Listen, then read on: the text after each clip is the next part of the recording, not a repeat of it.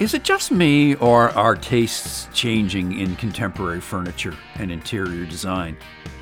To which you're probably answering, of course they're changing, Terry. They always do. Currently, though, I'm noticing a lot of what seems to me like mid-century modern, with its hints of nostalgia, its simple and spare approach to decor, its lightness, its emphasis on open space, white walls, pale wood, unique light fixtures, flashes of color, handmade accessories. A number of the designers shaping these changing tastes are University of Manitoba graduates. We'll meet them in a moment, but first let me introduce you to Prairie Design Lab, coming to you from the Faculty of Architecture at the University of Manitoba. It's a podcast created with the help of the graduates, students, faculty, and allies of the most experienced, creative, and the most stylish architecture faculty in Western Canada. I'm Terry McLeod, the host, producer, and writer of Prairie Design Lab. Welcome to episode 23 called Simplicity. Let me introduce you to my three guests. Nicole Marion is a University of Manitoba Masters of Architecture graduate who has more than 15 years of professional experience in product design, development, and management. Renee Struthers and Tanya Peters are both Masters of Interior Design graduates and co-owners of their independent design studio in Winnipeg. They've been partners since 2019. I'm joined by the three of them. Hello, Nicole. Hi, Terry. Hello, Tanya. And hello, Renee. Hi. Now, I've been struggling to figure out how to briefly describe the work of your two firms. Nicole, what's your design aesthetic?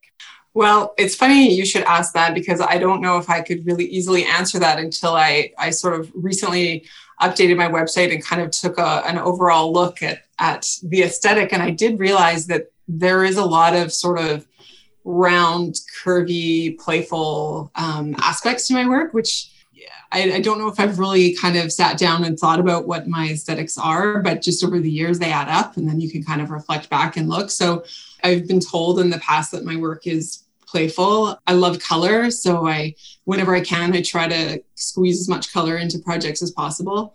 I aim for a timelessness in my work. Yeah, I would say overall kind of warm and soft and curvy and colorful. Renee, what's your design aesthetic? I think you used the word simplicity, and both Tanya and I, when we were, had our own practices as well as now our combined practice, that I think that really is something that we focus on. And I think the word simplicity is kind of funny because although the work might seem simple, I think that sometimes it's the hardest thing to do, to really pare back and kind of try and find the essential elements of a design. I think like something that we also talk about in our firm is kind of this idea of simplicity plus, and like Nicole talked about color, that I think we really have this idea that, we do want it to be timeless. We want our designs to be lasting, both from an environmental perspective, as well as, just the enjoyment of the people within the spaces. With that simplicity, kind of injecting a bit of life into it through color, through tactility, through some interesting material use. And perhaps those things are things that could change. They aren't the main elements of the space. So you kind of need that basis and then you can play on it from there. Tanya, how would you describe your design aesthetic? I think that I actually have a natural minimalist tone in my body that I sometimes try to fight. When we look into a space, it seems that the context of the current architectural elements in the setting will often dictate a lot of simplicity in the design already. When we go into a space, we'll often see architectural elements and the context will become a big factor in the simplicity of our design, or it will be almost like the design will kind of tell us what it needs to be with those first readings of it. Like often we'll have projects where it will just kind of make design itself. And then we have to inject a little bit more of the complexity into it to make it feel really lively and playful and exciting. And that's when color comes into play. I often feel like we start with elements that are simple lines and forms, and then we'll start to challenge it with more color and more variation to those forms and try to make it a little bit more playful. But at the same time, I feel like we're always trying to strive for something that has lasting power. And whether that's beyond the simple, I think that that's okay too. When I first heard the name of your firm, I was absolutely enchanted, and I researched like mad on the web to try to understand the meaning. Would you pronounce it for me, first of all? Tanya, tell me the way that you say the name of your firm. Sure. It's Ola Hireth. And Ola Hireth means what? When Tanya and I ran our own practices, Tanya was Studio Ola and I was Studio Hireth. So perhaps I'll actually let Tanya speak to the Ola half and I'll speak to the Hireth half. I had the good fortune of spending my childhood in Brazil. And so Ola is just plainly hello in Portuguese. But I just liked the approachability of that name, and it seemed fun and short and sort of exciting. And at the time when I started my firm, it just seemed like a way to welcome people to the process of design and engaging with the public in that realm. So Hireth means a longing for a place from your past, or a longing for a place that may have only existed in your dreams, but it's more of a feeling of nostalgia. That's something that I'm often thinking about, how our past experiences kind of shape the way that we see spaces. And I mean, it's valid for every single person, not just designers. So the combination of our two names, Ola kind of seemed like very present, whereas Hireth almost had this nostalgic quality, but the two of them together is really what makes space. We thought of many different names, and then we were like, wait a second, we have two good names. Like, what if we just combine these two? So we get a lot of questions about it, but we love it, and nice to hear that you like it as well. I was really, really intrigued by it and how it would infuse your design. Nicole, if I could turn back to you, though. You have Studio Marion now, your independent practice, but you've worked for a number of high-profile design firms over the last 15 years. You started out with EQ3 back in 2005, yes? Well, first I started working at the store. That was probably 2004, knowing that I wanted to get into furniture design. And so I was eventually hired into the head office, where I, within a year, became an upholstery project manager. So I was in charge of all the design work that was being done on the upholstery side. So there was 3 categories of product generally in furniture: upholstery, case goods, and accessories. So I was in charge of upholstery, and that would include designing, but generally it was taking designs and product developing, going through the process of product development all the way to getting them into the stores. And then in 2011, you moved to Gus Modern. I did. We moved to Toronto for 5 years. And during that time, I was working at Gus Modern, and I was a designer and developer there as well. For those who aren't in the know about unique and interesting furniture and accessory design, Gus Modern is pretty big. And I was looking through their list of clients just to let everyone know: Instagram, Under Armour, Etsy, Airbnb, LinkedIn, Facebook, Google, and Twitter. Wow. What did you do at Gus Modern?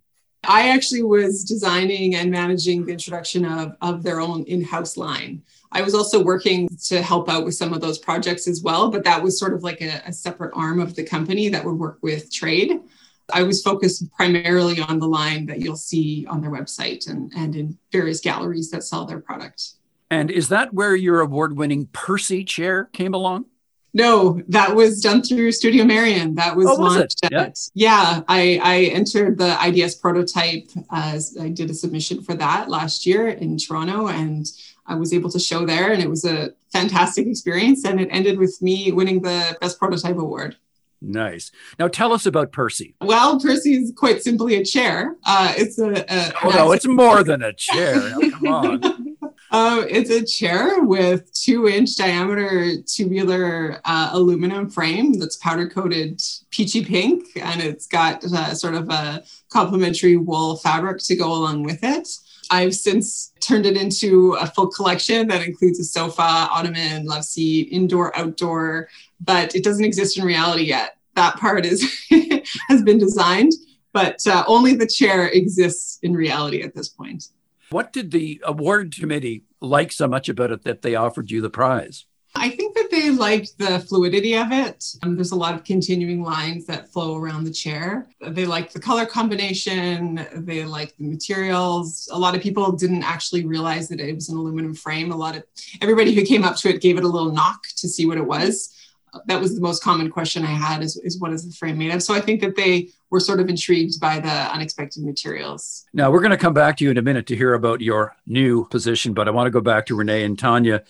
Lovers of great coffee in Winnipeg certainly know your interior design. What design work have you two done for Little Sister Coffee Makers? Our office is located in the South Osborne Little Sister Coffee location, and there's a collection of 4 different businesses in that building that we designed originally. It was a great project in terms of bringing together the minds of 4 different female-run businesses. And their spaces are just designed to be engaging and inviting and containing a feeling of escapism in a way where you feel like you can walk in and grab a coffee and sit by a plant and sit in the sunshine. And it's just a really wonderful, warm place. And we feel really lucky to be working right there, that we can grab a cup of coffee and head back to work. And yeah, it's really wonderful. And Renee, the minimalism of Little Sister is pretty fantastic. We approach a lot of our work knowing that people are going to want to make it their own. And so if we're able to provide different spaces and the bones, the framework for a place, then people can grow into it. And Little Sister in particular, because our office is there, has been such an interesting experiment because not often are we able to watch a space evolve day by day. We've been sitting there watching it evolve day by day, how the coffee shop gets used, how the clothing designer, her business is, expanding into the space. Same with Amy, the hairstylist. It's a really interesting concept. But yeah, in terms of the simplicity, it was definitely intentional. We even left room for growth beyond human growth.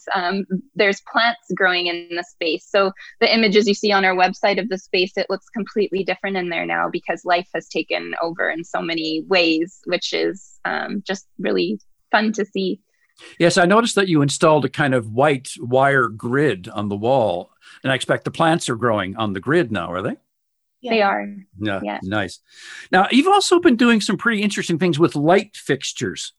Tell us about, I don't know if I'm pronouncing this right, Angers, the limestone one? That light was actually done as a commission for a retailer called Kit and Ace. And so they had opened a store in the city since closed, but in the Exchange District. So they were contacting local designers in the cities that they were opening to collaborate with them to make lighting pieces for each store. So they contacted me, and I wanted it to have reference to Winnipeg, to Manitoba. So that's where the idea of Tyndall came from. I mean, beyond that, it was just fitting with their aesthetic, and using that material was a nice challenge, but that's where that light came from.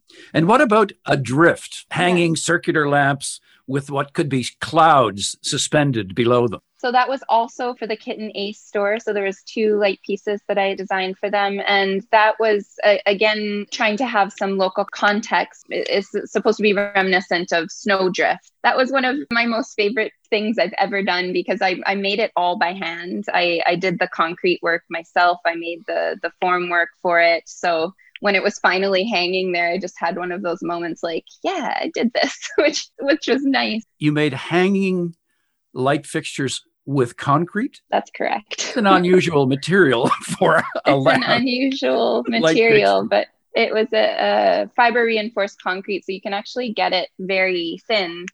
So they weren't heavy pieces. I think like Nicole was talking about, kind of taking materials that we know and pushing the boundaries of those materials is definitely something that I think we're all interested in. So that was one of those experiments. Tanya, where can interested buyers find Ola Hirth products? We actually are just starting to come up with a line of our own. Well, and it'll be quite small to begin with, but a little capsule line.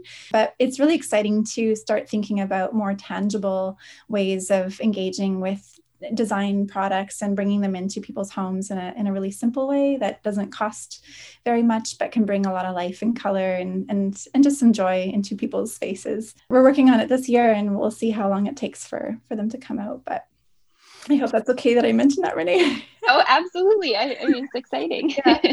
Yeah. Nicole, you told us about Percy, the chair, but tell us about your award-winning street furniture picnic on Graham Avenue as part of the urban design competition of Benchmark 2020. Yeah, sure. I mean, it's not award-winning quite yet, but it is the winner of a competition. Every year, Storefront Manitoba hosts a competition called Benchmark, where they have a call for submissions to design and then build and place benches in 2 different sites around Winnipeg. And this year it expanded into Manitoba actually as well.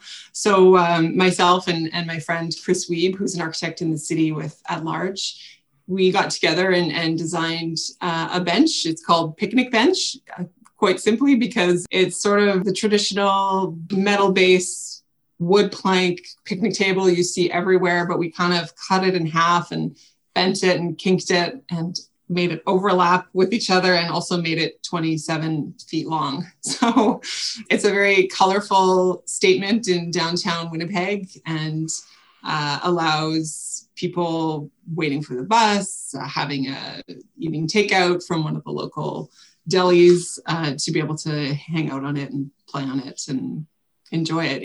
There are 2 sites you can choose from for the competition, and we immediately were drawn to this one because it was just sort of a blank, banal site downtown Winnipeg that really needed something, and sort of it was along a long bus corridor. So the site kind of spoke to us as needing this sort of piece for people to do more than just stand there waiting for the bus in misery, to provide a sort of a playful, fun place to hang out and get comfortable.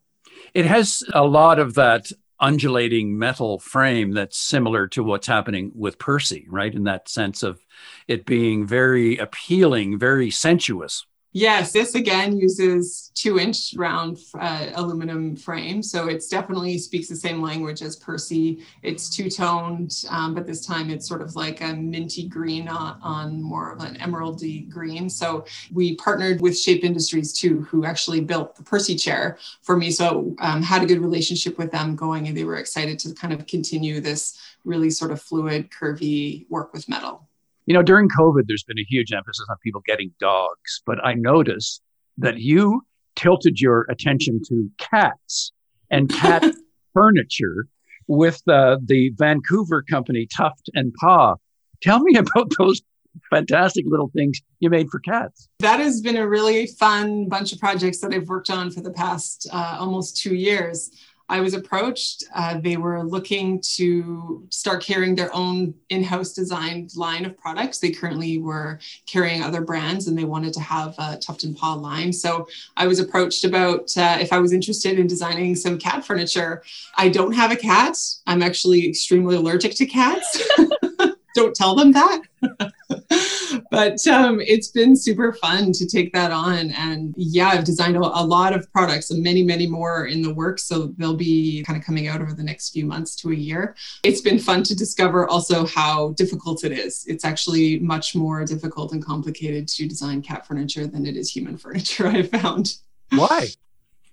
There's just so many more things to take into consideration. How it's used, it has to resist scratching. It has to be stable when cats jump onto it. It has to be non-toxic. Cats move in such different ways and such unexpected ways that it really needs to, you need to think about all these aspects that, you know, you don't really need to worry about with people. People kind of use furniture in quite straightforward ways, whereas cats don't. Tell us about the piece called Happy Camper. That's a bed with sort of like a teepee type shape. It's got wood paneling composing the exterior, but the unique thing about it is that the wood panel pieces are reversible. So the panel itself is built out of plywood, an ash or walnut plywood, but then on one side of the panel, it's lined with sort of a scratchy, cozy felt. And so if you want to have that on the inside, you can, and have just sort of like an outside sort of simple wood piece, you can, or you can turn that around and then it kind of becomes like a bit of a scratching post for the cats as well. Very clever stuff. I was looking at their website and they have, at least a half a dozen of your designs there. It's definitely building. I'm really excited to be a part of it. They've been such awesome people to work with. Tanya and Renee, when I was thinking what to name this episode, I turned to you two for inspiration. You had planned to do a talk at the University of Manitoba School of Architecture in 2020, but then COVID shut it down. You had named the talk that never happened, Simplicity and the Unexpected, Crafting Interiors That Speak to the Soul. COVID certainly was unexpected. Did you two know something that we didn't know? I wish we could have predicted this and been better prepared for it all, but we're all managing pretty well with the circumstances too. What were you going to say, though, in your talk at the School of Architecture? We are really looking forward to just discussing how our work process is and how we construct our designs. But I think a lot of our thinking was just starting up with the ground zero, like working with the building blocks, taking a lot of inspiration from nature and the simplicity of form, and even looking at historical references and trying to find a way to bring the design, starting with a place of simplicity, but then moving into this playful and engaging realm. Brene, what were you referring to with the unexpected? So the way we were thinking about it is like setting up the bones of a space, and then the unexpected quality comes in the form of color, perhaps. It also comes in the form of how people use the space. We can predict how people will use a space. And I think to add to what Tanya had mentioned there, that, you know, our clients play a huge role in how our spaces develop, because if it doesn't function for them, then there's kind of no point in it. We can predict how they might use a space, but we're always surprised in the ways that they kind of adapt to a space, leaving room for that to allow people to do that, and then just seeing what the result is. We don't want our designs to be prescriptive, and so we want there to be space for human growth and for the stories of that people carry within those spaces to proceed on their own. And so just setting up the groundwork for life to happen within is mostly our goal. And even just letting people move in and decide, oh, the light coming in through this window makes me feel this way, and therefore I'm going to put this color in here, and just having that room to grow into the space versus showing up in an environment and having it fully formed. So your use of the term unexpected is not a reference to the arrival of the global pandemic. No, it is not. You couldn't see it coming. No? Okay. No. Speaking of the global pandemic, Nicole, you were hired during COVID by this national furniture and accessory firm called Article. For those who don't know them, what's Article? Article is a furniture company. They're based in Vancouver. They are digital first, so you can only shop online for them. No brick and mortar stores anywhere. But they're a company that sells modern furniture at good prices, and they sell throughout Canada and North America. What attracted you to them? They're just really an emerging brand in the country. There's not a heck of a lot of modern furniture brands that have offices in Canada, but they're one of them, and they've been around since 2013. More and more people are knowing of them, and it's just a kind of an exciting, growing place. How do you describe their furniture? Certainly modern, got sort of different style segments in their product line. So touching on sort of Scandinavian style, bohemian, industrial modern, evolving and changing and moving with the trends and setting the trends. They've kind of got something for everyone in a sense. I would expect that your experience with another big Canadian furniture manufacturer, EQ3, or with Gus Modern, would really apply to your work with Article. Are you finding that? Oh, yes, definitely. EQ3 was the first company I worked at as a designer and developer. And so they really kind of, I feel like my foundation was kind of based and grown with EQ3 there.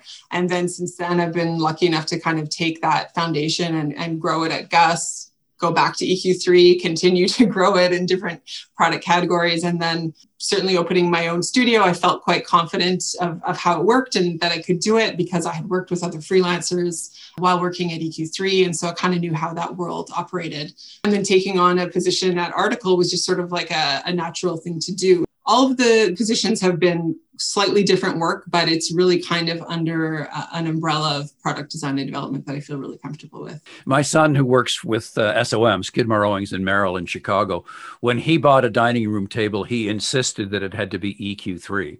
And luckily for him, there's an EQ3 store in Chicago, as there are in many communities. He loves this table and loves EQ3's approach to things. Oh, that's great. That's great. I know that you had an interview earlier with Tom Fougere, who's actually a good friend of all of ours. Oh, is he? And I know that he really kind of made some significant changes to the product line there at EQ3, and he did such a fantastic job. Nicole, you're the most experienced person at the table here today, but I want to know from Renee and Tanya, who are on the starting end of the development of their furniture and design careers, what advice you would have for them, or what questions, Renee or Tanya, you would have for Nicole to help you in your evolution. I don't think they need advice from me. Yes, we do. No way. You guys are killing it. You guys are so strong and seem to know exactly what you're doing. I sometimes look to them for advice and inspiration. We're not trying to be industrial designers. So a lot of the areas we're trying to start off with are things that don't necessarily take a human form to sit in it. The elements of figuring out the ergonomics of how a chair properly takes a human body, that feels like something that seems to be on another level. And so we're starting smaller in terms of the scope of our work, in terms of the products we're thinking of maybe aren't as large scale. But I find that that's really interesting, is to figure out how you incorporate the body in your work. Finding ways to be really comfortable and looking at, how you can embrace a person is a really interesting thing. Renee? Just 2 days ago, we were asking Nicole for advice. We were asking her for some recommendations on upholsterers and how we might approach that. And I mean, we work with upholsterers often, but we're always interested in different methods. Nicole has an absolute wealth of knowledge that we don't have in terms of furniture design. We will be bugging Nicole a lot more than we have in the past. Well, I'm glad I gave you the opportunity today to bug Nicole just a little bit more. Exactly. My little introduction rambling around about mid-century modern. Mid-century modern is something that appeals to you. Is that fair to say? I think it appeals to us very much, but I think a lot of our influence does come from the minimalism and simplicity of mid-century design, as well as the functionality of a lot of that design. Like there was a lot of modular design coming out of that time period, the attention to detail in terms of, joinery and the construction of pieces. I think we're most definitely inspired by mid-century design. In fact, we do specify mid-century pieces in some of our projects. Speaking of furniture, we want to be our own current voice as well, but it's 100% a source of inspiration. A few years ago, I was in Detroit at Greenfield Village, and they have a huge Eames display there, like huge, exploring the path that the Eames couple took to the evolution of this. And then a few years ago, EQ3 brought in Eames Demetrios to speak at the EQ3 store. And I was just totally smitten by this. It was really quite an experience. And in my back laneway, about 10 years ago, I found this wire mesh chair. I liked the look of it, and I brought it home and I showed it to my son. He said, "Dad, that's a Bertoia chair, by the way." It's at his place in Chicago now. Like he said, "You don't know what you found in the back lane." I feel like any designer sort of can't deny the influence that mid-century modern design has had, because since then it just sort of changed the course of furniture design and architecture. So I think that all of us are fans in some way. I own a couple of mid-century pieces. I love them so much. Yeah, it's sort of undeniable that all of us have this sort of mid-century core to us that we have to respect in some way. Thanks to all three of you for your willingness to dive deep into this stuff and to let us know what you're thinking about and where your design aesthetics come from. Thanks a lot. Thanks for having us. Thank you, Terry. Nicole Marion owns Studio Marion of Winnipeg.